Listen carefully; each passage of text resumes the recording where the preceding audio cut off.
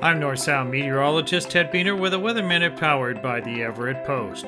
Ever smelled rain even before it starts? Human beings are able to smell this phenomenon even better than many animals, including dogs. What we smell is a term coined by Australian scientists, petrichor. It is caused by rain or rising moisture in the air even before the first raindrops hit the ground. There is an earthy chemistry behind the smell of rain. During dry weather, plants produce minute compounds called geosmin that accumulate in soil and between rocks. When that moisture arrives, these geomin compounds are released into the air for that smell, petrichor. After a dry summer and fall rains not far away, there will be a moment when you may be able to smell the rain coming. And now you know the science behind that phenomenon. This has been a Weather Minute. I'm North Sound meteorologist Ted Beener.